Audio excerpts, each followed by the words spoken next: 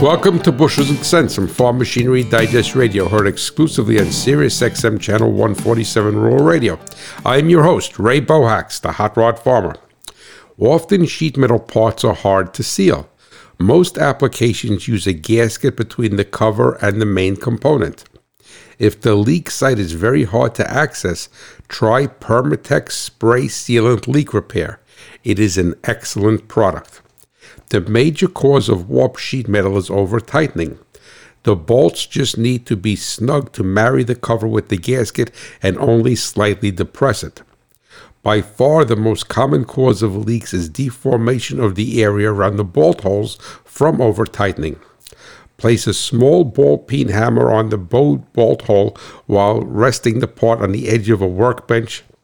Then hit the small hammer with a larger one. Agriculture runs on machinery, profits on reliability. Visit farmmachinerydigest.com, where steel and soil meet.